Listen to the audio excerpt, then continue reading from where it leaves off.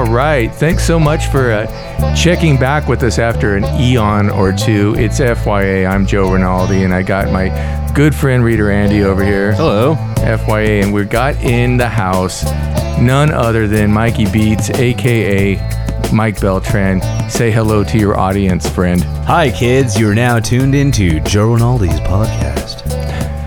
That's not what it's called. Oh, I don't know what it's called. What does FYA stand for? FYA, for your originality? It stands for fuck your agenda. Ooh. Are you ready to get started? Did I spell it agenda wrong? Yeah, so what'd you want to talk about? Yeah, because... Fuck that. Yeah, exactly. Oh, I don't even know. I didn't even get an agenda. I thought this Yeah, I have an agenda. Are you ready? Yeah. Hey, Hey, fuck your agenda. Yeah, thank you. What's your nationality? Oh, me? Yeah, start from the top, go all the way through. There's a lot, right? Oh, there's a lot, yes. The most mix is, Mexican, but I mean, that's a whole mix. That's like saying you're American. And the other side of me is Canadian, which that's like saying you're American. So basically American. Because you were rolling around at this out. Oysterfest thing, claiming some sort of false identity with Irishmen. Oh, yeah. Actually, I am, let's see here. I am 25, what's half of 25%? 12.5% Irish. 12.5%. You have anything to do with this country of Brazil? No, but I fala português muito bem. Wow. Yes. I'm polyglot. What? Yes. I don't even know what that means. What does that mean? That means you speak more than 2 languages. Plus is the Ananta. What's the other one? The other one is Spanish, and then English. Barely counts. And then I speak blackout really, really well. That's the 4th one. Anything else? Anything else in that whole agenda? I mean, not agenda, but like nationality thing that we haven't touched on? Because I thought there was a lot more than that. Scottish, English, Filipino? Irish, Mexican would be French, indigenous blood.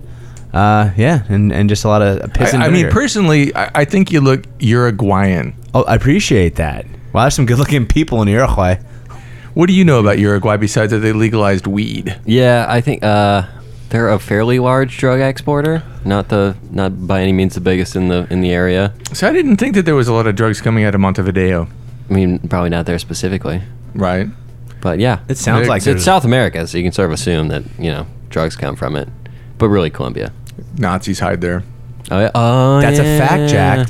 Same with Brazil. There's like a huge German town in Uruguay, isn't there, where Very all these true. Nazis Right. settled I down? mean, I always thought that Argentina was sort of the fake, the imposter Nazi hideaway, but they were all in Uruguay.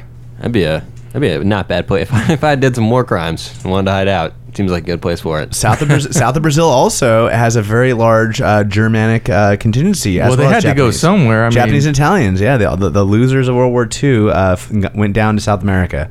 I moved to Germany. I mean, this is going to be embarrassing, and we're going to get into the whole other joke. I moved to Germany in 1971. 1971. 1971, and in 1971, when I moved to Germany, that's just 26 years after the end of World War II.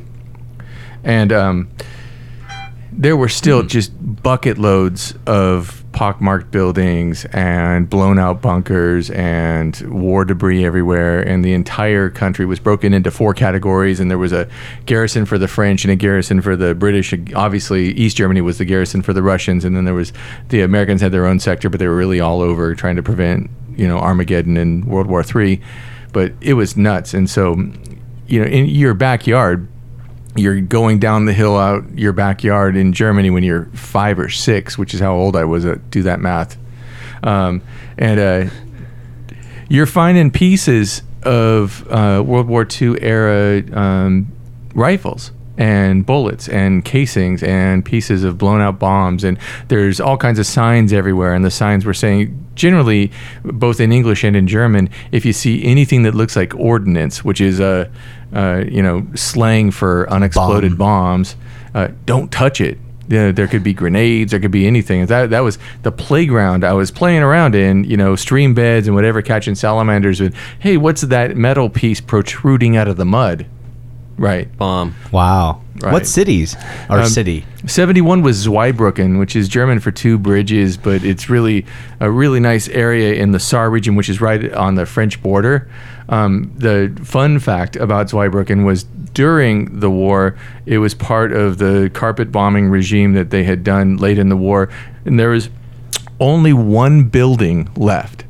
And so you'd go visit the one building, and everything else that it was around it was the reconstruction new part, the Marshall Plan new part, but there was just the one that it was, from pre-1945. Wow. Yeah. Right? And there was a French base there too, and so you can go into the French base with your government ID and order all kinds of French specialties like frogs' legs and snails and stuff, and take them home. Yeah, provisions, super fun. What a time to be alive. Yeah, seriously. 1971. I wasn't even a sperm in my dad's ball sack. I was like not even a foreskin. Nothing. Nothing. Nada. No. Oh wow. So what year were you born? 79, sir. So you're not that young. Not that old. Not this old at all. So wow. What about more of your history and experience, and where do people know you from around town? What do you do? All that. Oh, geez, I forgot what I was doing here. Yeah, so I grew up San Diego, California, born and raised. I'm a third-generation San Diegan, which means my father was born here, and his mother emigrated here from a little town in Mexico called Tijuana. That's a fact, Jack. And so I grew up in Bay Park. In about 1995, I believe it was, Soma Live opened up on Metro Street right there at the base of USD. And I got a job there at 16 years old. Do you do that math? And I got a job there, and that's kind of where I got kicked off my start in the San Diego music scene. What'd you do? At first, I picked up trash. I was a best trash picker in the parking lots. That's a fact too. I really picked up amazing. Were kids trash. sneaking beers into that venue? Yes, absolutely they were. They were drinking. Everyone was drinking in the parking lots. I mean, all sorts of stuff. All age venue, of course, no beer inside. But yeah, absolutely. Everywhere I'd go, I'd see cans and everything. And I've been to that venue. Inside, it was more, you'd be sneaking in joints and stuff. What kind of bands were playing Soma in that year? 1995. Let's see here. Let's go back. Let's see. That was right before Foo Fighters. I think Foo Fighters was 96. 95 was, I remember saw Fugazi there. Silverchair, Smashing Pumpkins. On the lower part of the food chain, this band called Incubus played there. I remember I was blown away by Incubus at the time. Slightly Stupid, it was in early high school playing the Sideshow there. I remember seeing Miles and Kyle many times over there. That is the funniest thing that you would bring up Slightly Stupid too, because I always think about that. The first time I ever saw that band play, they were playing the day stage at South by Southwest inside the convention center to like literally 3 people. And the 3 people seemed like they were paid to like stand there and watch, so that they weren't playing to nobody. And it looked super odd, like, what it would look like if the Red Hot Chili Peppers were playing to absolutely nobody in the middle of the day stage at South by Southwest. I mean, yeah. I only think about Slightly Stupid when I need to think of examples of terrible bands and when I make fun of people. It's like, that guy looks like he likes Slightly Stupid. Or 311, another great example I've of that. actually grown to really enjoy what's going on Hard there. pass. Again, I don't really listen to their music because everybody who has their sticker on their car is just, in my experience. Well, they're slightly stupid. Right. Yeah. And just like not somebody, like, let's go get a drink, bro. Kind of thing. I feel that way about white reggae, although I listen to white reggae all the time. Not really all the time, but I go to white reggae shows. I saw Joe Rinaldi recently at white reggae shows. Kind of bummed we didn't carpool from Pacific Beach. That's a far drive. Thank you. That Uber was expensive. I appreciate it, Joe. Did you really do that? You really took Uber all the way to Sleep Train? No way. I drove. I got a minivan, man. Come on, put the kids in. So you grew up in Bay Park, and that means that we had that conversation when I was running the Griffin. You're like, hey, that's my hometown. Oh, yeah. And you had the famous quote about the Griffin, which was before I ever got there, where you told the owners what? What did you tell the owners about the Griffin right when they got it and they asked you what your opinion was? Oh, it's a dollar Budweiser bottle Budweiser bar. Good luck, gentlemen. Well, it was O'Connell's before that, right? Yeah, oh yeah. It was O'Connell's. I played O'Connell's. I played brick by brick, all under the age of 21. But I told them, I'm like, you're good luck, guys. Did you ever play the Spirit? No, but I remember G.G. Allen getting beat up in my neighborhood. He did a show at the Spirit, and I think it was like the early 80s or something like that. Maybe it was late 70s. But for those of you who don't know, the Spirit is what became Brick by Brick. Gotcha. On Buenos. Classic. Yeah. You knew that's a good call, Joe.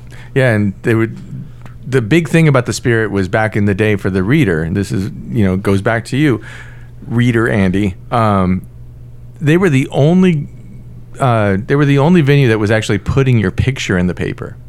So if you got a gig at the Spirit, you'd have your mug in the paper. It's the only one. Everyone else is all text up. Whoever was photographing was a regular at the Spirit, I suppose. As is typical in why we all fail at marketing bands, it was just whichever one you sent in. So we would send in a picture, and it would be the worst thing you could ever choose for yourself. And then that's what would be in the paper. And, so like 35,000 people would take a look at the ad and squint and say, well, that's awful, and then move on. That was a Spirit Club. That was a Awful. Spirit Club. That's one thing about the Reader that's sort of held up, is that it's still a pretty good reference for who's playing where this weekend.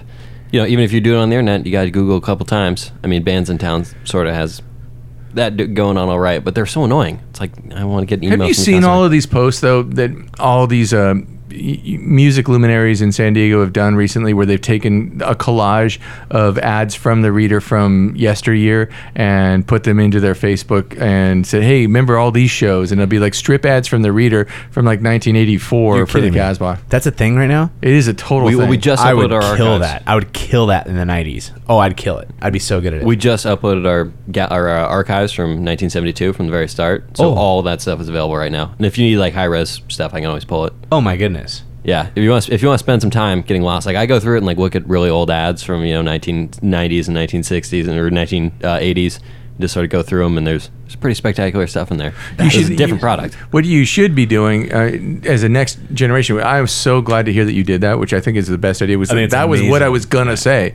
But now that you trumped me, thank you for that, you can do the next thing, which is like make your own refrigerator out of a bunch of these ads. Tag that one, tag that one, tag that one. And here's the 15 things that pertain to you. Do that. And get a bunch of crowd participation for what you're doing.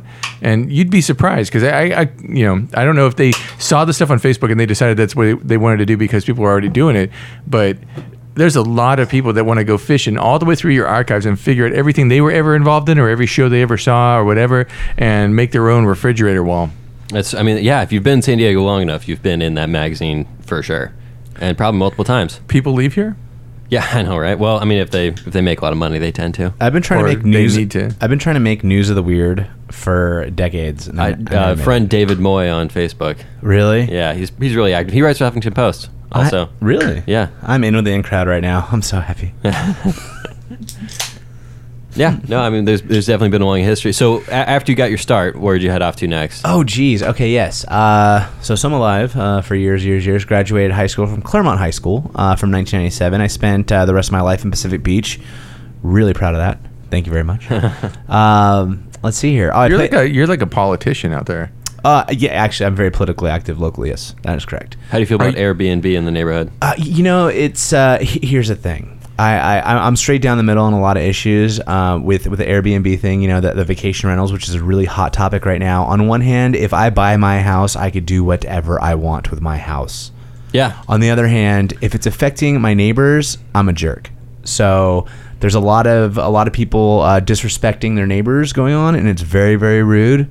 But at the same time, times are tough. If you got to rent out your spot to make some extra cake, I totally get it. The thing I don't like is these corporations coming in from Nevada and Arizona, and they're LLCs. They're not liable for anything, and they just rent it out to whoever they want to. I think that is very rude, and I'd love to see that clipped.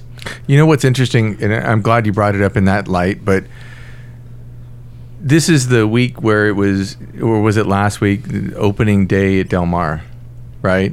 Yes. So a whole bunch of super rich people went out, and hats and outfits, and I was looking on Facebook and seeing all these overdressed people and making poor costume choices and just going along. And you wonder, where did all that money come from? What did they do? This is a great foray into maybe our first economic discussion of the evening. Right, let's do it. And I figured it out a couple years ago. Like, what is the job that you have if you're a San Diego blue blood? And the job is landlord. You've figured it out. You bought properties as soon as you possibly could. You rent them for 9 months to people from SDSU and 3 months to people from Wisconsin. And that's your economic model. And you grow it, you compound it, you try to have 10, 12, and you try to buy an apartment complex, you try to do whatever you possibly can to be in the rental market, because there's always going to be college students. There's always going to be, we think there's always going to be people coming to see the Chargers play their hometown Green Bay Packers from Wisconsin. They're going to come out and visit. So we think this is always going to be a thing. There's always going to be people who just want to come out to the beach and can't afford Hawaii, so they're going to come out here. So that's what you do. That's the breadwinner job. We may have some tech sector, but that's what we do. Sounds about right. Yeah. Right. So same thing with the commercial too. Then you have your whole issue, which is people forming smart corporations to do it from out of state. And you could make an argument that the only reason you're mad about it is because there's not a third generation San Diegan behind there. And it's somebody from another locale that's just taking on the same economic model. And my point is, I don't like either one of them. I don't like landlord culture at all. I think landlord culture, if you want to be politically active in Pacific Beach, California, you've got to take people like John Noble, and you've got to kill them first. Slumlord. Kill them first. Well, he's going to die soon because he's like 90. That guy owns right, but he's more probably, commercial property. He's probably got relatives, and they probably went to Del Mar 2 days ago. Yeah, Mary Taylor. She's another one. Who is that guy? Oh, geez. He was on MTV for a long time. Pauly Shore, the Shore family, also owns a large chunk of Pacific Beach also. And I mean, this is not really great economic talk, because you're basically just being divisive, and you're basically saying people selling the asset are somehow evil and people that are buying the asset are somehow also victimized. But at some point you do have to broach the subject, like, is it a net positive effect for the community or a net negative effect for the community, you know? I mean, you're always going to find people with money and wanting to increase the value of stuff. The issue is, if you own a place in Pacific Beach, you know, your priorities are different than somebody who's renting there. People who come in and buy a bunch of properties like that, it's only going to raise your property value, especially if they develop them. So you're probably in a good position. If you're renting there, you're probably going to be in bad shape, because rent's going to go up. It's going to be more and more expensive to live there. The places are going to be nicer and nicer, and it's never going to go back down. Absolutely. But, and then on the retail side, the John Noble side, that guy has found pot shops. That's his big thing. He's like, I have screwed so many legitimate businesses that they're not really coming back trying to sign new leases for way too much money.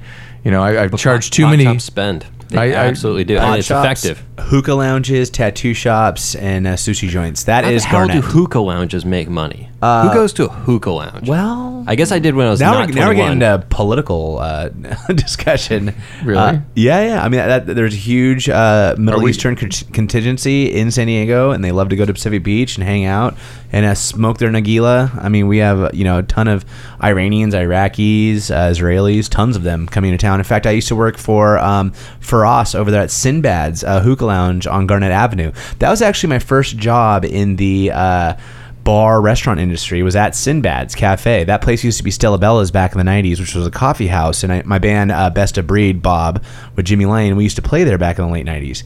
And that was a coffee shop. When the new place opened up, it was Sinbad's hookah lounge. I went to them and I said, hey, you need me to work here. And they said, why? And I'm like, because I know everybody. They're like, yeah, whatever. And I'm like, well, I'll tell you what. First night's free. Second night, you got to pay me. Well, what are you going to do? I'm going to stand out on your porch and pack the place. I packed the place within half an hour of the doors opening, just saying hello to every single person that I knew, which is every single person that walked on Garnett, and brought them inside. Bought them a beer.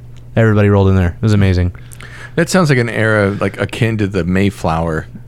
It does. Does that still happen? Do you recruit the college girls coming off the street into Sinbad's? And now I do it off people's lawns, and I actually have them come into their house and drink free beer. But that works too. Yeah, it's different. Yeah. I mean, I remember the old days. I remember, walking from my house on Law Street and walking up to the Tiki Room in the late 80s, early 90s, and it just being a different version of Armageddon than it is now, a different version of Shore Leave than it is now. But right. I try to make the same walk now, and it seems like it is a pack of coyotes waiting to prey upon a poor kitten somewhere. Oh yeah, pack a pocket knife. No, you don't have to do that. All right, we'll be doing some yak shaving. So what'd you do after that? Oh, geez. Okay, so I played in the band for a while, and then I got that job at Sinbad's. I ended up getting a job downtown at a place called Red Sea Lounge, which is still there to this day. If anybody out there actually knows where Red Sea Lounge is at, you found the rabbit hole, you went down there, and you OD'd. The Red Sea Lounge is down there on that's on 5th Avenue, right off the corner of 5th and F. What's on that corner right now? It used to be Bitter End. Now it's How can you else. find anything at the corner at 5th and F? It's confusing. What's the name? It's easy. G Street, go home. F Street, go to Horton Plaza. Yeah. Easiest thing to remember. It's Tipsy Crow. Tipsy Crow. Yeah, which is a good time designs place. Well, those guys. Yeah, you're right. You're right. Good call. Ty Hodder. Hey, how you doing, Ty? So Red Sea Lounge. So the guy who owns Red Sea Lounge, Carlos Solo, who actually owns the whole building, nabbed me from Sinbad's. He said, I need you to work at my place. Because basically at Sinbad's, I was doing a TJ Barker routine. In fact, I'll just bust it out. Hey, ladies and gentlemen, it's an amazing concept. Step right in. That's right. We got beers. We got hookah. We got anything you want. Come on. It's a beautiful day in PB in San Diego, blah, blah, blah. Do the whole thing. Get some euros. So the guy took me downtown. He said, I got a job for you. Boom. So I stood outside his venue, and I did exactly the same thing. Monday nights. Hey, everybody, Monday nights. It's hip-hop Monday nights. That's right. Get your classic grooves on right here. No door charge. Ladies, we got stiff drinks and stiff, this, that, and the other thing. I just go nuts. So I do the TJ Barker thing over there. Then I bought my turntables. Then I became a DJ. And I became a DJ because I was a bass player for, years. At this point, I've been a bass player over 20 years. And, it's really easy when you're on the rhythm end of it, the beats and the rhythm, to move. If you're in a band, if you're a drummer, if you're a bass player, it's really easy to go into getting the turntables and beat matching because it's the same freaking thing, man. It really is. So you were paying attention when Incubus came through? I actually was. Yeah. That was a Fungus Amongst Us tour. It was amazing. That bass player back then, it was a different bass player now. I forgot the guy's name then, but super slappy, super happy. What kind of turntables did you get right out the gate? Oh, you got to go Techniques all the way, man. You didn't do Newmarks, didn't do Pioneers? No. Just in case it was an avocation? No. I looked it up back then, not on Google, but the Streets of Hard Knocks, and I asked people, hey, what are you playing on? Techniques. Boom. So you wound up becoming a big-time DJ in the confines of San Diego, going from club to club and playing the money shift. The shift where the bars made all their money. And it started from hawking on the street, and it turned into that, which it's really the same job, just you've got decks instead of just standing there. Yeah, instead of saying what they want to hear, you play what they want to hear. And that continued for a second until you became the Adam Sandler version of yourself. Ha! That's called my 30s. Right. I did skip a step. Oh. I forgot. I went to City College for my radio degree because I transferred from Mesa College. I wanted to go to State, but at the time, State no longer had a radio degree, so I actually went to City College, got my radio and television degree. I worked for the big corporate monster that was, Clear Channel. Clear Channel. Thank you. I'm glad. I'm here to help. I appreciate that. And I had a job with KGB 1015 for I think a year, maybe 2 years. That was before I got the job at the Hookah Lounge, and I got fired. I was a promotions assistant, and I actually got hired on to KGB 1015 while I was still in college, which is unheard of. Getting a radio job and getting paid for it like right away is unheard of. You always have to give them free time and all that, and next thing you know, you got a full 40-year career not getting paid anything. But yeah. But the only thing that it accomplishes is it puts you into royalty status in San Diego radio, because every single person, especially in the podcast circuit, every single one of these people that are rolling around, they've all been fired multiple times from different radio stations. Oh, yeah. That's sort of just how the business works. That's a fact. That's how I saw, I met Tim Piles for the first time there. Speaking of getting fired from a job, I saw Tim Piles, and we hung out many times. Nice. Back then. I think he was just I don't even think he's on the radio then. I don't know. But it becomes a reinvention game. So yeah, radio, then reinvention, then hookah lounges, then the DJ thing, and then my favorite thing. I introduced you as probably the number one wedding DJ in the city of San Diego, but now global. That's a fact, Jack. Well, I say locally famous, internationally underground. But yes, I am the best wedding DJ in San Diego. Some people could say I'm not. That's fine. That's their opinion. I don't really care about their opinion. So according to Mikey, how do you rate? How do you what's the Zagat on wedding DJs? That sounds like some sort of mean-spirited thing, but it's not. Their brides are fucking crazy. Yeah, they're nuts. It's their big moment. Their whole lives. This is the pinnacle of irrationality. Is their wedding. and you're a big part of it. So they want to figure out how to be sure that you're not going to come up as a Uruguayan Nazi refugee of some sort. Oh yeah. Well, there's a sales pitch, and I could sell ice to Eskimos.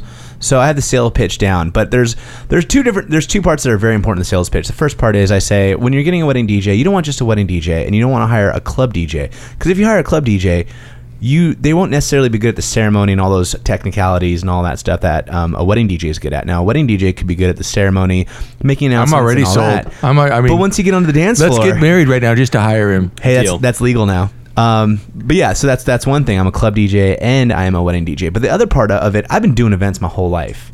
And I have, there's the radio degree. There's the events that I've thrown over the last 30 decades. It all actually comes together with all my experience this entire time.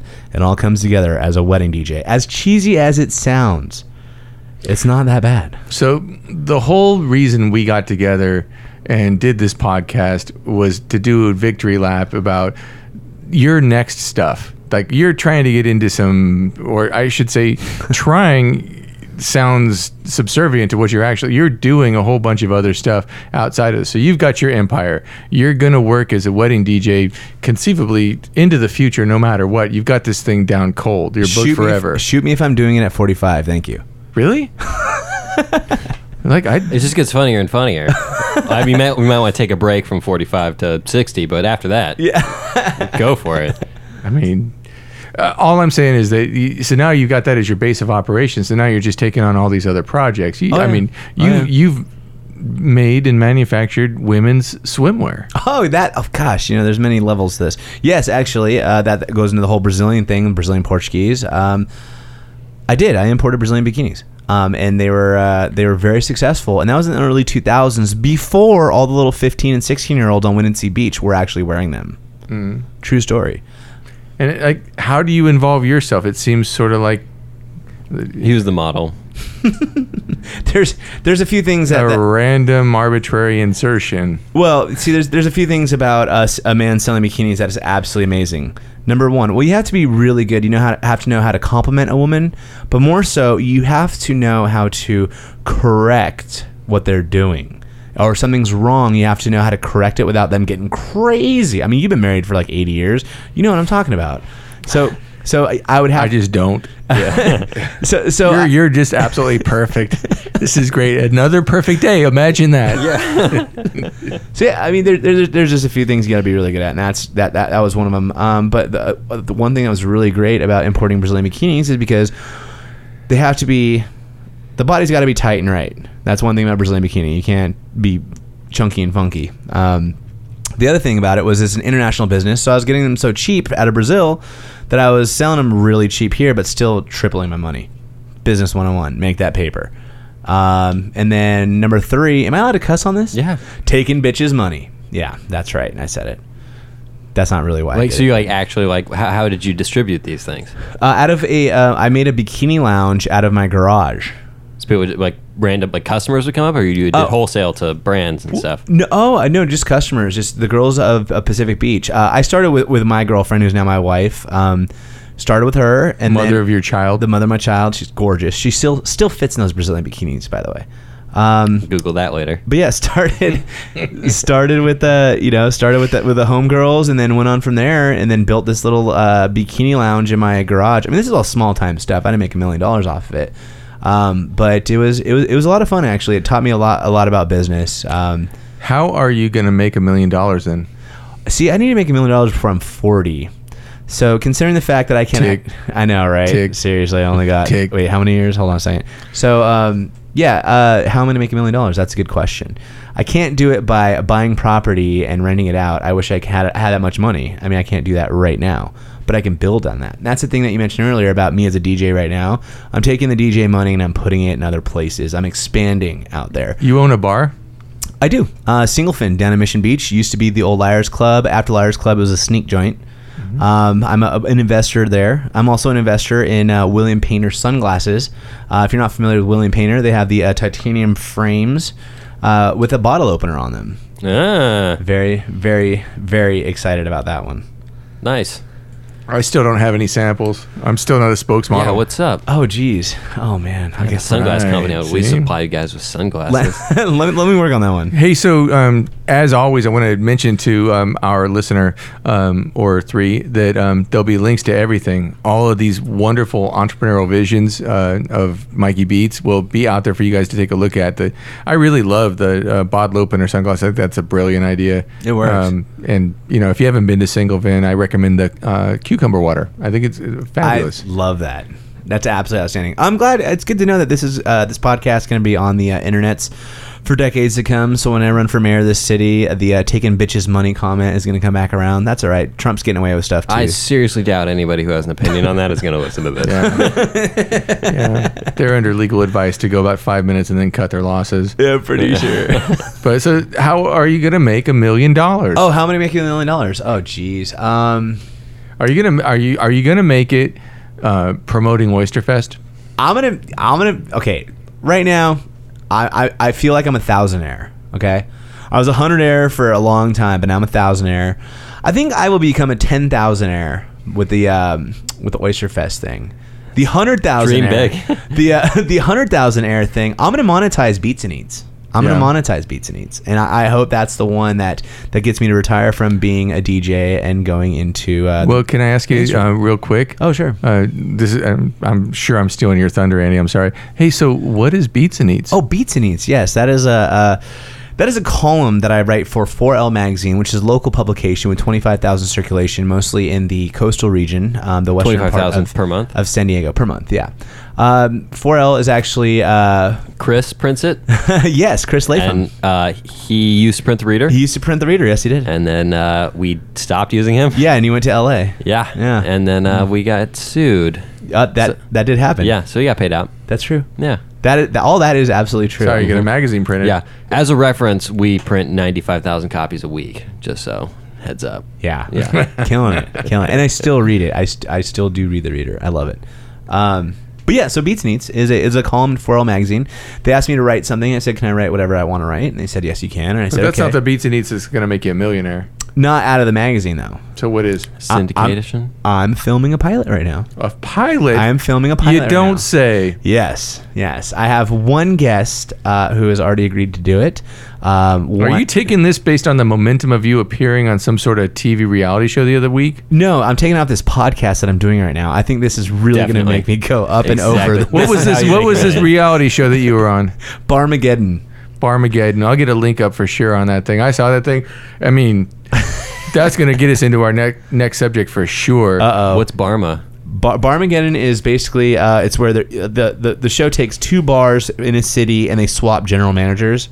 So it's like wife swap for bars. Exactly. That's exactly what it is. So and you wound up at Gossip. I ended up Gossip Girl and our grill, and where is that again? It's on University. Hillcrest. That is huge in the lesbian scene. It was Universal. Was it the Range at any point? No, I remember it as Universal, but Gossip Girl, they actually have some momentum. No, that wasn't Universal. Was it? No. I think it was. No, Universal was on the corner. I think that place still shut down. It is that. You're right about that for sure. Gossip Girl is a big venue, and I had a really good time there. I was hanging out. I had my hair down. Granted, this is what I wanted to talk about. Are we going? we're for sure going. That's what I mean. When you see the link and you watch the video and you're the guy, and it's Gay Bar Central, and they bring whatever 7 or 8 straight guys in, and you're one of the straight guys, and they bring in the world's gayest cocktail waiter. Yes. And who goes through and says a whole bunch of really fun stuff that you'd have to really appreciate in person. But there you are. In your mained greatness with about double entendre. Well, oh my goodness, with like about Elle Macpherson 3 feet of just flowing locks. What you got today? I appreciate that. Thank you. I mean, it's amazing. This old thing. Yeah, what's up with that?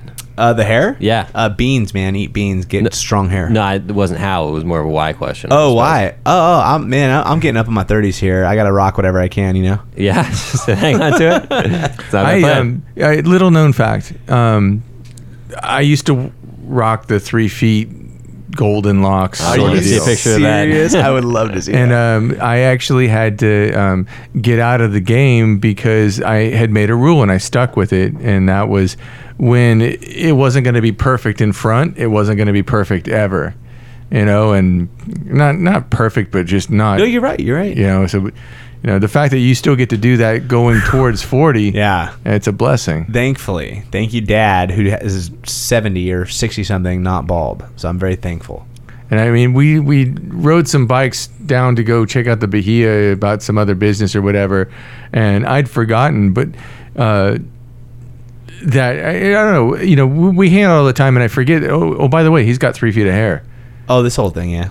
Yeah, It's actually a hair farm. I'm not even kidding. It's a hair farm. right. I donate. There are people To who? from China that will give you just fucking coin. Yeah, seriously. Yeah, the Chinese. Who do you give your hair to? Whoever has the most money in their pocket. Gotcha. I am down. I I'm mean, not literally, if you're ever like destitute, there's a place on Wilshire in LA called His and Her Hair. Ooh. Yeah, owned by the Shang family. Just roll in there and just get a quote. See what happens. Holler. Huh. Yeah, I'd be down. I'd be down. Okay. So then, we've gone the gamut of everything up into Oysterfest, and so then we did this Oysterfest thing. Oh, yes, yes. And Wait, can I talk about how I found you? Okay, Am I please. allowed to? Because You can do what you you guys can are do asking whatever me you all- want. I feel like I'm just talking, and but I'm gonna keep talking. So, you came in. I didn't know who you were. So there was the Griffin in Bay Park, and that's my hood. That's where I am from. Like I said, I used to play at O'Connell's back in the day, and I told the guys when they first opened the Griffin without Joe Rinaldi, I said, "Good luck." Again, back to the dollar Budweiser bottles neighborhood, and so they decided to hire Joe Rinaldi. At the time, I had no idea who Joe was. The only way I knew that somebody new was in there was that I was looking at the ad in the reader, and Yeah. I saw these lineups, and I was like, "Wait a minute, there's something going on here." And so I paid closer attention, and then I gave a call to Chris Martin. Yeah. I'm like, "What are you doing over there? What are you doing?" You've heard of Chris Martin. I know Chris Martin. Yeah. I said, "What do you got going on?" And Chris was the one who I originally said this good luck to. He used to work at Bar West back in the day. Great guy, hilarious dude. He's at Flux now. Yeah, exactly. I love this guy. He's quality individual. I said, "Chris, what's going on?" He's like, "We got this new guy named Joe," and I'm like, "I have to meet this guy." So that's when I started calling you or emailing you or whatever it was, or I think I just walked in the freaking door one day, and I was like, "I need to meet Joe Rinaldi, the new Joe." And that's when we met. And Oh yeah, because the other guy was named Joe. the other guy was named Joe. The other Joe was not very good at all. I don't have any reflection at all, other than the fact that I got a job and they'd hired somebody else. 6 months of hiring somebody else whose name also happened to be Joe. So I go into my new job and I have the same name as the old guy. So if you say things like, "Hey, Joe at the Griffin," right? That's split down the middle. And they're like, Right. "Hey, I'm kind of feeling cheated here because you said Joe at the Griffin, but you're not him because it's the other guy." Yeah. Right. I'm getting half credit. It's too bad. It was tough at first. That's where I also met Joe. Pretty early on in my career, I was doing the O'Connell's ad. I was an ad coordinator at the Reader, and then switched to the Griffin. And Joe was one of my accounts that I supported for Todd, so I swang by a couple times. That's like when I was just starting to work, fresh out of college.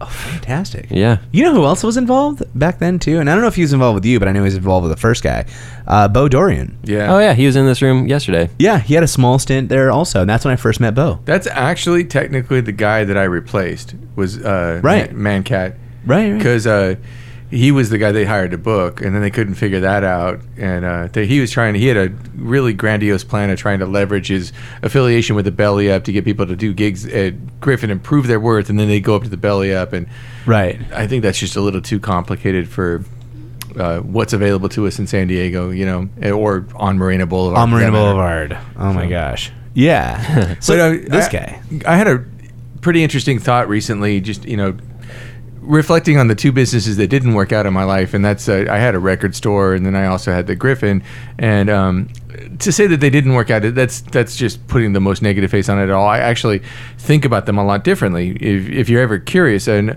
I had a record store, and it's called Found Music, and it lasted about 2 years and 6 months. And, In what year? Give me a reference. 2001 through 2000. maybe 4. So just as people were stopping buying actual music. Yeah. Well, we did that on purpose, by the way. Yeah? But we had always modeled ourselves after a business called No Life Records on Melrose that had also lasted 2 years and 4 months. And our goal was to actually outlast them by at least a month. And they were world famous for no reason other than it was a totally futile business run by clerk level jerks like the Jack Black character and that whole thing. In High Fidelity. Yeah, exactly. And so we just really wanted to do that more than anything. And in those regards, it was a complete success. So then you cut to the Griffin thing, and yeah, it closed and got sold and whatever. But the whole model at this point, when I reflect back, has to be the Pink Panther, which was the genesis point for the Casbah, which was also on Morena, which also, showed up and then departed in like 2 years and change. And you can't go 20 feet amongst the Casbah loyalists, and you also can't walk into the Casbah without seeing the Pink Panther because it's right there in the Atari Lounge on the back wall. That's what you're Right? talking about. There's a for those who don't know, there's a painting of a panther on the back wall of the Yeah, Atari but the Lounge. Pink Panther was a bar on Morena. That is the bar that started the Casbah. That was Tim May's first bar. He was an outside promoter. He was doing stuff like, whatever, Club ID and the old Lafayette Hotel and that whole thing.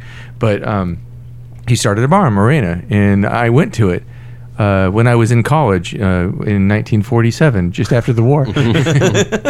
And it was a genesis point. It lasted a couple years. I kind of have this thing, and I'm going to get just crucified by loyalists for saying it, but I kind of have this sort of fondness for what happened at the Griffin because I really hear people tell me, oh man, they really missed the room. And not just people from San Diego whose band got to play there 3 or 4 times, but like people from Creative Artist Agency and William Morris and people from New York and people, culminating in this week on Tuesday, the Imagine Dragons played at Viejas Arena. And they made Imagine Dragons had played at the Griffin. I saw them there. What? Right? Yeah, to about 200 people. And Wow. the Imagine Dragons did the compare and contrast of isn't this great? We played Sports Arena last time. We played Viejas, and I remember days when we played at a 200-person venue in Bay Park. Wow. Is there another 200-person venue? I mean, I guess 11 or whatever it is now. Rabbit Hole? No. The Hideout. That's sort of a smallish bar. But the compare and contrast for being Hideout and being up on University or El Cajon Boulevard or whichever is just totally different. We're in, Timbuktu. You gotta drive. Yeah, you have to take the car. So to have, and that's, I think, honestly, in 1989 or whatever, I think that's what Tim Mays found out with the Pink Panther. Like, it's really hard to get people to go to a part of town that's sort of known for tile and pipe fittings. Yeah. Yeah, furniture and carpet stores. Right. Where was the Pink Panther? If you think about the high dive, Right. and you don't quite get to the Volkswagen dealer, Right. yeah. Wow. So not the Silver Spigot, but No, not this. No, South. That's too fancy. God, That's too fancy. I'd love Anyway, to buy that bar. Anyway. As we sort of roll along and we're all moving to next phase stuff, that the best thing has been like Griffin continue. I got calls today, like people from out of state saying, "Hey man, I'd really love to get a spot at the Griffin. We heard about it. We want to do something." My phone rings even to this day. That thing hasn't been listed as an open venue for 2 years now, and it continues to happen. It's like that's where that good stuff comes from. Hey, Sidecar guys, go ahead and give us a call when you're over the neighborhood. Thank you. Who? Isn't it Sidecar? What's that Sidecar, called? your Regal Beagle people opened up in the Griffin space. Yeah, what is Oh. it? Is it Sidecar? Yeah, it is Sidecar. It is Sidecar? It's I Sidecar. thought that was the ride sharing service. Oh, That no, is no, no, also no. a ride-sharing Is it service. also? Yeah. And that's also a local band that was hot in 1986. That started with a P. So how did you get involved with Oysterfest? Oh, goodness gracious. I can't give all my secrets away, but I will. So I eventually, oh, geez. I mean, I completely forgot about Sleeping Giant. You I can't forgot- tell the truth, can you? I forgot about, there's just so Oh, much. you forgot? You can't recall? No, there's many layers. There's Sleeping Giant music. I didn't even touch on that. I mean, really. How many years have you been doing Oysterfest? 5 years. This was our 6th annual. I missed the first one. I got involved with the second one as a DJ. I own a talent agency called Sleeping Giant Music locally. Anyone that is a DJ or an acoustic act or events entertainment has probably heard of Sleeping Giant Music. We got approached from the Shore Club, who was involved with the Oysterfest guys, to come in and DJ in between the band's sets. So I got to meet the Oysterfest promoters, or the main dudes at first. It was Fikra. I met Fikra, and I met Miles at Shore Club. And they were just these wild Irish characters from San Francisco. I mean, Miles is, I guess, the stereotypical old Irish guy. Red hair, freckles, loud, spits when he talks. If you try to fight him in the street, he'll box the shit out of your face. Type of Irish dude. And Fikra is just this just big, tall, ogreish, wonderful Irish man. Loud, also spits when he talks. But we all got along because I spit when I talk too. Thank goodness there's a spit screen here on this microphone. So I got involved in the second year, and they could not get rid of me after that. Eventually, Shore Club unfortunately fell off, and I stuck with it. I started booking all the DJs, and then I started booking all the local acts, and I started booking some, regional acts, then working my way up the food chain. When this year, I decided that there are people in San Diego that are better at talent buying than me, so why should I be the talent buyer for this festival? And that's when I gave my good buddy Joe Rinaldi a call. So Joe was responsible for getting Thievery there? No. Who was responsible for that? That would be the main promoters. They booked Thievery. You know how that works, right? No. You make them an offer they can't refuse to fly out to go and do the show, but you give them $20,000. And if you can do the math, you can't give them 20,000 fans with just Oysterfest in San Diego, but you have to add in the 13,000 fans from San Francisco. So you're like, okay, I'll give you X amount of money, and you can come to do 2 shows. You can fly out in April and do the one in Golden Gate Park, and then you can do the one in San Diego in June, and you'll get 20,000 fans in front of you, and we'll give you this amount of money. And it's a lot of money. Give me an example of how much money that is. Like, do you have a ballpark?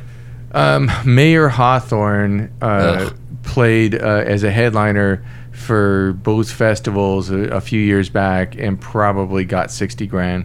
Okay. All right.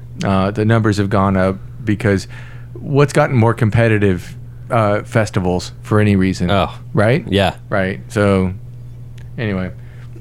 Interesting. Yeah. I'd buy the headliner for them.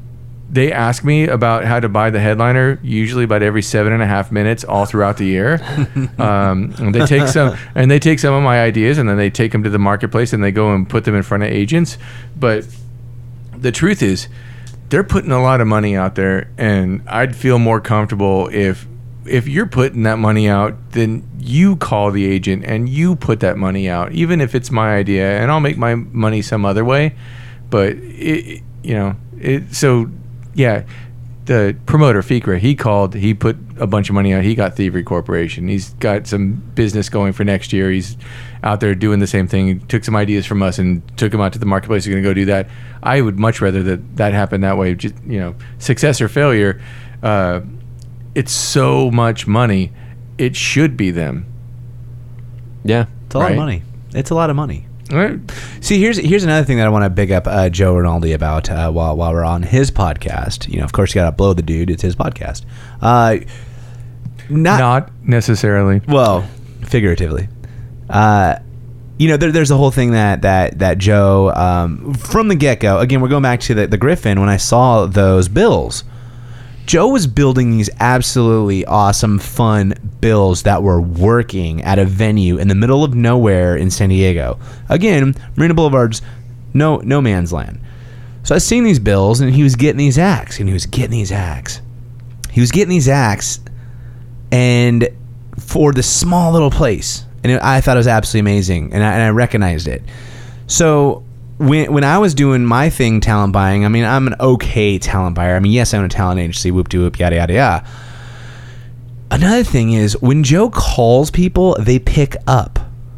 And that was a problem that I was having because I am a big fish in a small pond in other areas, but when it came to talent buying, I was a small fish in a very small pond. When I'm trying to get talent up against the guys from the Belly Up, from the Casbah, from, I mean, whatever else. I mean, there's so much. It's unreal. House of Blues, yada yada yada. Nobody picks up the phone when I call.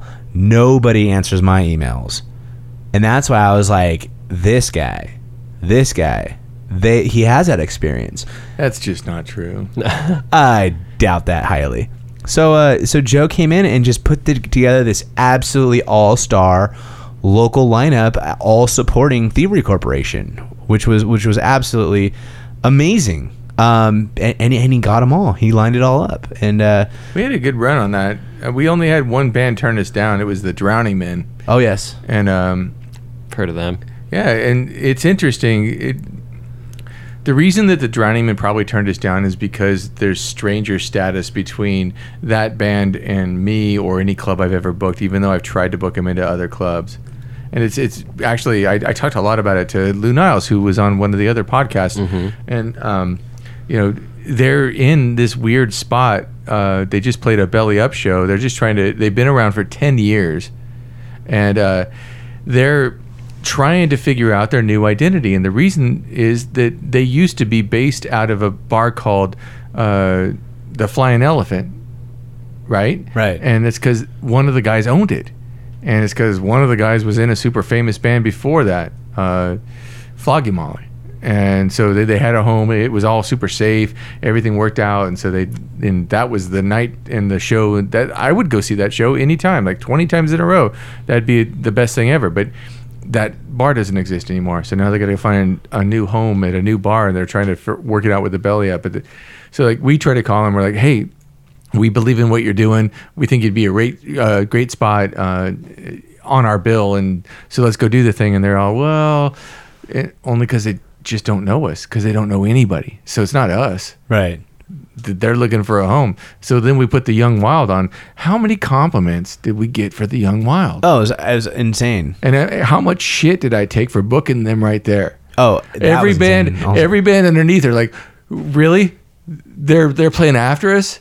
Like, really? And every band after him is like, really? They're on the bill at all? And I'm like, come on now. This is a good thing. This is a really, and I love that. And then they got on the bill, and then everyone underneath, oh, well, that makes sense. And everyone after is like, wow, thank God they were on the bill, because they really connected, because they've got, with Gareth in the lineup, and they got this great clubby sort of vibe, even though they're super indie and had done the Irenic and all that stuff. It made a bunch of sense. It really did. And the whole thing is, I wonder, just out loud, if Drowning Men would have just lost people in that same spot. I will be the one that says it. I would say yes. I understood the Drowning Men connection. I understood that. But, I mean, I think the Young Wild. I mean, just to be sure that they don't feel singled out, I think about that in those terms for every single band I book. Right. Am I going to just put a bill together and have that band be there, and then have everyone just look up and go, why? Right. I mean, that how big of fear. I mean, you do this too. Like, it's a big fear when you put that stuff out there, Yeah. I think the Young Wild also benefited pretty highly from that. That was a lot of eyes. Big time. Yeah. They definitely did. Big shout out to Steve Serrano. Serrano? I just want to shout him out. I just want to shout him out because I actually forgot why. Steve, remind me why I'm shouting you out. Thank you. But yeah, I enjoyed the Young Wild set. It was definitely high energy, and it's not just because I love Gareth Moore. It's because I actually really did enjoy their set. I thought it was a solid placement. Moving forward a little bit on this bill, you had a very strong female presence, female performer presence, a San Diego female performer presence on this bill, and I don't think it was recognized as much as it should have. I mean, Rebecca Jade, like, I would have never have thought Rebecca Jade, not because I didn't ever think of Rebecca Jade. Well, I guess actually I didn't, because I didn't really know who she was, but you knew who she was, and you knew how to kick off a festival right. Do you want to touch on the female aspects of this? I mean, all the way up to Little Hurricane.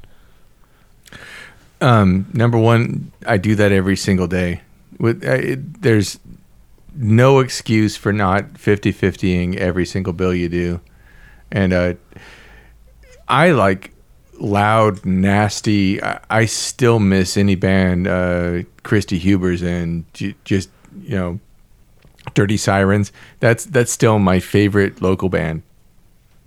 You absolutely have to have that sort of element on everything you do. What happens if you don't have females on the bill? Sausage stew? You don't have females in the crowd. You might, but they're disinterested. And when they're disinterested, then the vibe goes out the window. And also, that's the passive way to look at it. The positive way to look at it is, given the chance, you want to be sort of equidistant. You want to, like, hey, here's a bill, and there's some of you and some of you and some of you in whichever tribe, you know, black, white, male, female, whatever, Tijuana, San Diego, whatever you want to do on your bill. Okay, we've achieved diversity on this bill, so which one of you wants to lead the charge today? And you create an auction environment in terms of attention aggregation, and that is where art comes from, you know? And that's what I was hoping for with Oysterfest. And I think we got some of that out of it, you know? And that's why this is a victory lap, because some of that occurred. There's so many different aspects to it. Bertie Bardot. Right. I didn't see that one coming. Yeah. And what I didn't see coming was we had Bertie Bardot had to share their artist tent with the Sleeping Giant DJs. Right. So yeah. That is a classic mix of mutual indifference between the PBDJ set and the indie rock set, which is good. Please do more of that. Make those people all interact with one another. Make them hang out. Make Andy and Mikey hang out. This is good for all of us, right? Woo-hoo. But Bertie, in the middle of it, had to get ready for her set in the midst of Bloody Marys and probably some cocaine or whatever. And she was doing yoga. So she was doing praying dog, getting ready for her set in her tent, doing the whole thing no matter what. You know, so there's guys over there ripping rails, and she's over there doing praying dog. Hey, yeah, that's a good mix. And enlightenment had occurred. And we were fresh off the Beats and Eats interview, so I did know, and I did know, and Jake Nager and I have some history that he reminded me, and I didn't realize. But Jake Nager played at Soma Live drums back in 1995, 1996, 1997 in bands, and we knew each other back then. And I didn't make that association until I came across him again through Oysterfest. So that was a great thing in my mind. That Oysterfest was very representative of the San Diego music scene. It wasn't just a headliner, national, supporting national, regional. It was national, local. And that's what I absolutely adored about it, that you put that bill together like that. Victory lap. This is a victory lap. I got to tell you, and this goes to the Courtyard too, which probably will get me into some trouble at some level. Courtyard did their grand opening, and they put on this Mandy Diaz. I might even be saying her name wrong. Who's a great artist and has a great couple records out, but put her into a tough spot doing their grand opening for the Courtyard in March. And I went to see the thing, and that's where the inspiration came to not do the same mistake in regards to Oysterfest, because it's oil and water. You don't put stuff that you're expected to care about, but you don't really, because you don't have a point of relation with it, out there and say, well, just because we told you it's a national act, it's a national act. Because at the Courtyard thing, people couldn't have given two fucks. Right. And it's irresponsible to the artist, irresponsible to the event, and you should have just probably had DJ Greyboy or DJ Mikey Beats do the event, and you'd have been far happier. And so, what we were trying to do with Oysterfest was have a point of relation that had it make some sense. Otherwise, it would be the thing we fought the hardest against at Griffin, which is random. Right. Who is this random quote-unquote national artist playing our quote-unquote special event? Right. And I know you had done He's My Brother, She's My Sister, and bands like that. And I think that actually boombox worked really well, you know. And I was just trying to get, hey, how can I do as well as boombox locally as a second? You know, who's in the market, who's in this market, who can go at that level and make that work? And that's where Little Hurricane came out, you know? Absolutely. The Courtyard was definitely a fun opening. One other thing I noticed about it is that they had an unprotected hashtag ticker projected on a huge screen. Oh, and yeah, that's always fun. Yeah, so several penises came across that screen, more than two. Double entendre. Yeah, so that definitely went well. But hey, so just to clarify, and then you saw what I was talking about then. So you were at that event and you saw them roll out a headliner. Yeah, I was and there. So then, did anyone care about that? I have a very bad perception of music, and I was mostly photographing things and doing my thing. I didn't notice any change in the atmosphere or anything like that. But I think the whole event as a whole was great. I don't know. That was overall there was a bunch of good stuff. I appreciate you bringing up Birdie. Appreciate you talking about Young Wild. The whole thing. The whole bill was good. Are you going to be involved with them next year? Oh yes. Yes, balls deep. Am I going to be involved with them next year? That's a fact, Jack. Yes. So, how are you going to top Thievery Corporation? Slightly stupid. Because Thievery Corporation is something I'd like to spend a second talking about. Well, their bassist, who played out front with the guitar player and the guest singers, is a nutter. Like, I looked him up on the internet later, and he's gotten thrown out of an LA club for getting naked on stage, and a bunch of other stuff. And he's like, he's properly a performer and character. And we'll put all of his information up, but that guy used to be the roommate of Vaughn Avakian from Custom Printing in San Diego. Interesting. Yeah, guy has local roots, and yeah, he was definitely a big part of their presence, and they brought up a bunch of singers and had some hip hop and had some East Coast vibe and had some West Coast vibe and did everything under the sun and did it. Each one of the different vibes they had, they did it 3 times each, and it was great. Loved it. And then what happened to them? Next thing you know, how does this make you feel? August 7th at Del Mar. Bravo. Thank you. I don't really know what to say. It's very complimentary. Some people think when you bite acts off of other shows or whatever it is you're biting, I think it's very complimentary. And then October 2nd at the Greek Theater. Interesting. I personally, if I were you, I'd feel like somebody was copying your homework. That's fine. We all put the homework in first. Yeah, I mean, I don't know where the thought process came from to like, hey, there's our band, let's go get that band or whatever. And it could have actually not been the festival's idea. It could have been William Morris's idea. Hey, you know what? We've been thinking about a way to reinsert these guys into the market. Let's go do that. Right. I think they just threw it on the table and, threw it our way. And I think we threw some thumbs up like, wow, what a great idea. And grabbed the ball and ran with it. But the cool thing is that Thievery Corporation isn't a band. They're not. It's a ideology. Mm-hmm. It's they don't just do music. They don't just do DJing. They don't just do club life. They also do like venture capital and not kidding. Rob Garza is a smart guy and is involved with some festival creation stuff in Croatia and all kinds of business endeavors. And, they're from DC. And what do you do when you're from DC? Apparently, you break out because, like you were talking about Fugazi, and then anyone would bring up the Foo Fighters because, Dave Grohl is a DC guy.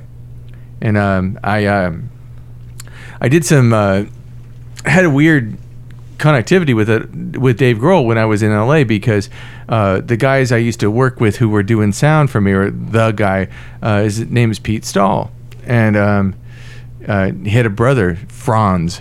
I can't make that name up. Franz. Yeah. Franz Stahl, right? So Franz, Pete, and a guy named Dave were a band called Scream. And they were from DC. And that was the band that Grohl was in before he was in Nirvana. Wow. Fun facts. Right. Putting it back. So that band and, Ian McKay and now with the new generation, but then all of the, go-go stuff that was going on in their heyday out of DC. DC has one of the richest music histories ever. And there's a reason for it. Hey, have you ever been there? DC? Yeah. Yeah, actually. And I lived there for 7 years. So you lived there for 7 years. Mm-hmm. Great perspective. Yeah, seriously. So haves and have-nots. It's definitely a dichotomy. The dividing line. Mm-hmm. And the whole Maryland as a state, and DC I'm including in that just because it shares a border and is essentially the same. District of Columbia is half Virginia, half Maryland, basically, and then it's sort of its own incorporated little. So is 930 city-state Club thing. in a good part of town? No. Right. Yeah. I was pretty young when I lived there, but the radio stations and everything were all pretty solid, I gotta say. And they had a nice festival scene. Each one had their own different show, and they put it on together. And then there's some decent local bands here and there. But yeah, it's like San Diego in the sense that when your market isn't. I mean, it's a fairly international city, but it's an international city for politics and for reform and stuff like that. It's not really for music, so they tend to branch out pretty quickly when they get successful. And I don't know any of the bands that you listed as identifying as a DC band, but also I don't know much about music, so that's part of it. It's fascinating because you maybe don't know them because neither does Joe Biden. You're right. There is a dichotomy. There's a whole bunch of people that think about things in sort of MSNBC terms, but then there's all these people who are super hype on DC as a place where a lot of genres of music started. And Ian McKay is widely seen as a chief innovator of a bunch of stuff that's now acknowledged as punk ethos. $6 shows and fixing the price of stuff so that it's not gouging, so that it's a group participation, like generally socialistic things, and came from that city, completely out of that whole other spotlight. The cross is never, the streams never cross.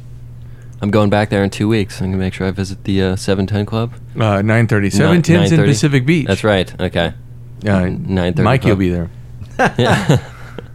Whatever. I mean, okay, great. That's a great thing. The 710 Club. What a fucking disaster. I feel like it's been there a while, hasn't it? Oh my goodness! It used to be a place called Blind Melons. Right? Mm-hmm. Was that in the 90s? And the same guy owns it. So they didn't change their name because they sold it, but the same guy, Scott, I believe his name is Scott. I think it's Scott. And then he's got his brother who might not be with us anymore. But they bought it and turned it into what they thought was going to be the belly up for the Pacific Beach area. And they were putting every big name Coco Montoya level blues act into the place and spending money and getting 40 people to come to shows that should have had 150 people, thinking they were, and this is important, Fitzgerald's in Chicago, because Scott and his brother were from Chicago. Then Scott, who still owns it, they're from Chicago, and Scott always had a defense engineering job that paid all of his bills, and so he was a breadwinner and like putting his money to be sure the bar was going on, and they tried that whole thing, and then they gave up. They changed the name. They moved to we're now a beach bar with burgers, and we'll do some reggae stuff and Friday night cover bands, right? And spray tan. Let's make this thing go. Yeah. And that's where they've been for a while, and let's just call that no man's land. Yeah, I feel that way about the venue, and I've been there a bunch. I've played there a bunch. They've definitely, I feel like they've steered away from that live act, that live venue type thing. They got those garage doors. They open them up, and it's total beach bar. But I walked past one time and I was like, "This is the worst karaoke I have ever heard in my entire life." And, Only 'cause you and it's could a hear band. it. It's like a band, and they're trying to play. And it was just the singer was so bad that I didn't even for a second consider this person to be a professional. And covered in the weekly, so really well known. Some of that isn't their fault. Right across the way from them is a giant condominium complex, and on the first floor, right across the way from the venue, that condo was bought by a lawyer. And so that guy is like, okay, so that live music venue is gonna die, and just went after him. Like, and so now they have a SPL sound pressure level gauge that they have to be able to show only has 60 decibels of sound outside of their second closed door. That's where they have double doors. Who can operate a live music? So like, why don't you just switch right then and become a hookah lounge? Why are you still trying to, and I've seen big stuff. Headliner from Oysterfest, Matt and Kim. I saw Matt and Kim play 710 Club. Interesting. Right. Because they used to still do like 91X Next Big Thing style shows at the venue because it's a venue. Everyone needs a venue that can hold 200 people and has a real stage and no parking lot. Right. I love PV. Yeah. That's it right there. But oh my goodness, they are the last stage with a PA in the zip code. There's not one. No, that's it. And that is it. Every once in a while, they'll rehire their regime and they'll have somebody come in and he'll book some of the same stuff that's playing at Hideout or Soda Bar or whatever, and they'll try to put something together. And so where 100 people would have gone to one of those other bars, like maybe 25 people will go to that one because they're all terrified of checkpoints and everything else. They don't want to go into PB. They don't want to deal with the supposed douchebags. Hey, there's nothing supposed about it. That's Garnett. Just go north. The venue is on Garnett, correct? That is correct. So, point being, boy, end of an era. Yeah. That is a punctuation mark. Is Ted still involved with that? They are just nominally. They don't like to talk about it. They're doing everything they can to support, bolster, and do everything for Winston's. Right. And that's Jesse, whatever his name is, runs that place thing. But I don't Jesse know. Egan runs Winston's. I'm just completely. I remember there used to be multiple places. Billy Bones and all these different places all up and down the street, and they were all clamoring to have bands play at them and make the whole thing work out, and now there's none. There are not full bands. There's a lot of acoustic music though still, right? Which it's not a full band. I don't know. I gotta say though, when I'm going out to a bar to get something to eat or something to drink, I'm not too appreciative when there's a loud band in there.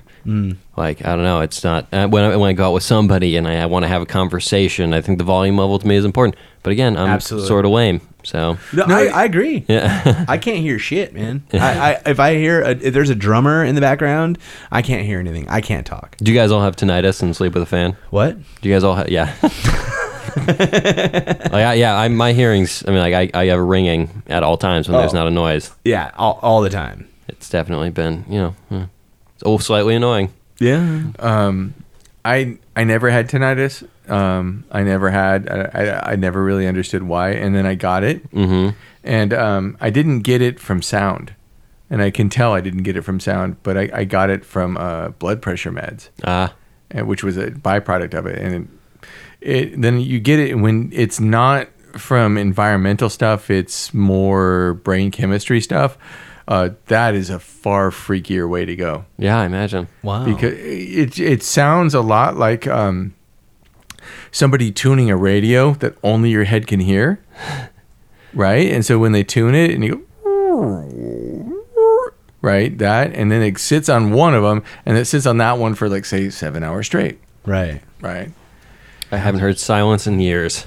Oh, man. Yeah. And how do you think you got tinnitus? I was photo pits. Oh, really? Yeah, without a question. Really? Yeah. I'm pretty sure, and I've had several people tell me I'm stupid for thinking this. I had a narrowing of my ear canals, so much so that they actually put tubes in my ears when they took my tonsils out when say I was 4. Mm-hmm. And they fell out naturally, and there's a metal one on one side, a plastic one on the other side. But I've always thought that I had unnaturally small passageways into my ears and towards my eardrum. And that's why, despite the fact that I've spent 20 plus years in pits listening to just really way over amplified sound from all angles, that I get some ringing. I knew I was seeing some environmental effect because I'd have ringing that would sometimes last 2 days, but it never would turn into that. Do you wear earplugs when you surf? Not at all. No. Just to keep the water out of your ears, or because the... Yeah. Because your ear will, the bone in your ear, or the cartilage or whatever, will start growing into the canal. Because I don't surf enough that it's an issue, and I know a bunch of people have had like crazy surfer's ear stuff. Yeah, my buddy Dominic, one of the main owner operator of Single Fin, just recently had that surgery to shave back that bone. Right. Yowzers. Woof. Yeah. Don't want to do that really ever. So you're gonna do Oysterfest next year. You think it's gonna be great? You're gonna... Oh, we're gonna sell out again. Yeah. Oh yeah. Advanced tickets are already on sale right now. I think they're $20 a pop. Really? Yeah. Oh, you're taking Andy's advice. You're putting some early tickets out, sight unseen. How are they selling, though, without a lineup? I got to look at it. I haven't even checked yet. But I'm sure we've sold a few, no more than 100, no way. But that's what you need. A couple months out, you need about 200 people holding tickets. Yeah. And that'll sort of get the discussion going. And by the time they tell, well, what are you doing this weekend? I'm going to this event. Then tickets are already, relatively door prices. Right. So we have a sliding scale for tickets. The earlier you buy them, the cheaper they are. Yeah, right. Which makes perfect sense. Mm-hmm. We like it. Works pretty well. So the answer is yes. Next year's Oysterfest is going to be amazing. We're both going to be working it. And it's going to be another great day in the sun at Embarcadero North. We're definitely keeping it there for at least another year. We definitely want to sell it out for a few more years. Waterfront is tempting. Did you go to Crossed? Yeah, I hate that venue. Yeah? With a passion. What about it do you hate? Now, okay. Let's just take away for a moment the... Don't be careful at all, please. Okay, I'm not going to be careful. Don't be diplomatic. No. I hate that place. In fact, I didn't go to Cross. I loved the bill, though. And I wanted to go. I couldn't go. I had to do a wedding. 2 weddings, actually, the whole weekend. Johnny Shockey is... we're not, like, close or anything like that. I admire that guy greatly. He's done some things in the San Diego music scene for EDM that had been unheard of. Much respect. But I went in on CrossFest when I saw the damage that had been done to the park. Now, it's not that I don't like... It had nothing to do with CrossFest. It had nothing to do with even throwing shows there. What really pisses me off about that place is that they spent... I know I got this number wrong, but I think it was like $50 million or something huge on the entire area, redeveloping that whole area out of general fund money that the residents didn't vote on to do that. So I didn't agree with how much they spent, and I definitely don't agree with them having these massive water fountains in the middle of California's worst drought. Now, I know that they recycle the water. I totally understand that they recycle the water and yada, yada, yada. They're not using that much water, yada, yada, yada. It's gray water. The thing is that this is a county administration building that people go to. They fly into San Diego, leave Lindbergh Field, they go to their hotel downtown. First thing they see is this massive water park right on the ocean front, or right at the harbor front there. And every single person that goes by there thinks to themselves, aren't we in a drought? What is San Diego doing? Even though we know they're not using that much water. Well, they're actually using a lot of water. But I just think it's a bad look. It's a bad look. I like to see those fountains run dry. And so you're mad at that park because of optics? Yeah, that's a big chunk of it, and the chunk of money they spent on doing it in the middle of one of the worst droughts. I think they could have done a different theme. Had they just done something different than water fountains, honestly, I'd be totally happy with the park. So just to play devil's advocate, sure. Yeah, okay, so then they did a $50 million park, which, I don't know the numbers either, but that's an awful amount of money to spend on that when there's, bridges washing out on the 10 freeway and that kind of thing, and I get that. But as it pertains to CrossFest, the park had been open about 60 days when they had done the Cross Festival, and they started making money. And a lot of money. So... if you're going to spend money and then you think about it in terms of return on investment, at least they sort of had that part of their priority chain in the right realm, because now they started like ringing the revenue bell fairly early on. And then Cross Festival announced that they're coming back, and they damaged some stuff, but then they fixed the stuff. And they paid for it. Yeah, and it was $30,000. And in government money, not a huge bill. Right. Not to mention, it was a genesis point that also then included a couple of, not one, not two, but probably 5 beer festivals in the interim. And so these guys are all renting the thing. So let's get the numbers right. What was the outlay to build the thing? And then what was the first year, which is a very tough year in a revenue world, what was the first year revenue achievement for that particular park? And why did it do so well? And then, we did Oysterfest, and Embarcadero has not had a slumping year either. They've done all kinds of beer festivals, and they've basically found, we really like what's happening with Embarcadero North, and so we need a second one of those. Or maybe they didn't. Maybe this is the county thinking competitively, hey, we'd like to have our own one of those Embarcadero Norths. The South is sold to the Symphony. The North, they're renting it. They're doing a great job with renting it. The Broadway, the super fancy Broadway Pavilion, they're renting that thing, gangbusters. Let's get another rental property, and, maybe we can wear really nice outfits and go to Del Mar on opening day. Yeah, I like how you brought that back around. It was $49.4 million. Right. It's a lot of good job, Mikey Beats. Well, I actually did know the number, but I did round a little bit. The rental fees for the waterfront park for a Cross Festival was extremely low. Not to mention the damage deposit was extremely low. That tells me that the county, the people that are running the venue, did not know what they're doing at the gates. There's a lot of problems. That's fixable. But that's the thing about public parks. Public parks are, they're there. They're tax money. That's how they have them. To rent out a public park is usually pretty cheap. There's more red tape you got to cross. But I think it's good that we can have that kind of power. It brought a whole bunch of people from out of town in here to stay in our hotels, and it introduced a lot of pretty major acts to San Diego, and it's sort of a relatively national stop for San Diego. Which I applaud that. And again, I'm going to circle back to the fountains and the large price tag that this venue came off at. A fragile venue at that.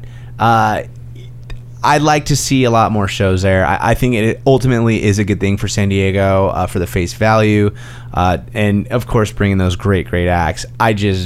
That massive price tags. But it's too late. You're just gonna sit here dwelling on the past instead of taking advantage of what's available to you. The fountains are still running. But practically speaking, it is wastewater. That water is not something we can drink. Right. It's not something that gets pumped into your house. Right. It would get pumped into the ocean. Right. You got to ignore the water issue, because it would appear that they're wasting water, but in actual fact they're not. Yeah, but the perception is a giant part of it. Yeah, public perception of running some fountains in a park. If anybody thinks about it for long enough, they think this is a government property. They're running these, they're the ones making these rules. They've obviously thought about something around this, which they have. And think about where this place was before it was that park. It was a parking lot.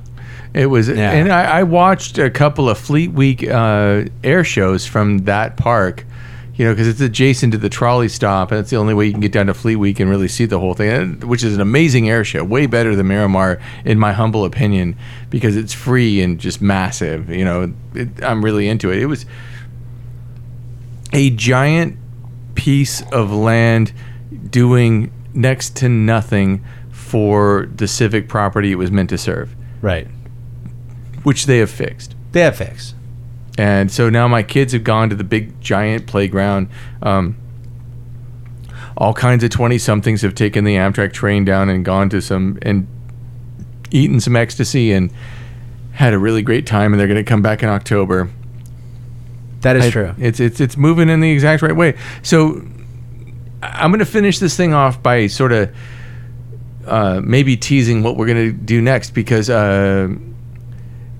you're great. This has been super interesting. You got a ton of skill on the microphone. It seems like you're going to use that to have some form of public office soon. And it seems like you're going to need to have a forum with somebody as energetic as Reader Andy over here to say, hey, look, let's sort some of this stuff out. We would should absolutely hang love out. We should hang out. We would love to have you back on FYA, but where's this going for you? Are you going to be, how do you be the mayor of 92109? What does that look like? Starts with city council. Well, I mean, currently I hold elected a seat to the Pacific Beach Planning Group, which is an advisory board of the city on land use issues, and I'm also the chair of the Traffic, Streets, and Parking subcommittee of the PB Planning Group. So I'm actually an elected official. Next up would be PB Town Council, and then of course going on to be a council person and have my own district. But I mean, that stuff, I mean, getting up to the council level, that's still 15, 20 years away. I have a lot of fun to do before that, and I got to make $1 million too. Got to make $1 million. Yeah. Get into that. But it's in your future. You're thinking about it. Oh, yes. I definitely have my 20-year plan laid out. I mean, heck, man, I got to go to Del Mar races, right? Hey, so let me ask you this. So are you this far advanced in your aspirations to have some sort of political entity in San Diego that you've practiced giving speeches? Not for necessarily politics, but anytime I have a mic and an audience, I definitely step up. It's a speech I want to see. I'll be there. I'll pay money to see the thing. Hopefully not like $500 a plate or whatever. But I really do want to see that. I think there'd be a great hybrid between sort of Joe Biden and BIG. You know? It's definitely coming. I just have to attach myself to the issue. But you don't have any for any of these groups that you're already serving on. You don't have like, hey, Mr. Beltran will be absolutely presenting about the traffic issue along Mission Boulevard tomorrow at 7:45 on Channel 3. Yes, actually, now that you put it in those terms, these things do pop up. But I do my monthly meetings, but nothing on a large scale as of yet. Again, I'm just plotting, scheming, and just moving my way up the political ladder, slowly but surely. The one thing I am a little nervous about, though, is them finding this podcast and then, again, quoting the... He said bitch earlier. Taking bitches' money. Yeah. Oh, yes. But I'm telling you that the stuff, it's going to work out, and it's going to play out over the next 20, 30 years, because I'm not going anywhere. I'm either living in PB or Bay Park. Hey, so thanks so much for coming out. It's been great listening to your perspective on all this stuff. We want to have you come back out again because it sounds like we've really only touched the surface of the whole thing. We'll probably need to do a couple more victory laps with Oysterfest. I know Andy has a bunch more grilling about gray water he has lined up for you. Do some more research. And we're some spreadsheets. Sounds good. But we're good. This is FYA. It's been myself, Joe Rinaldi. We've got Reader Andrew over here. And tonight it's been Mikey Beats giving out dissertations. Thanks so much.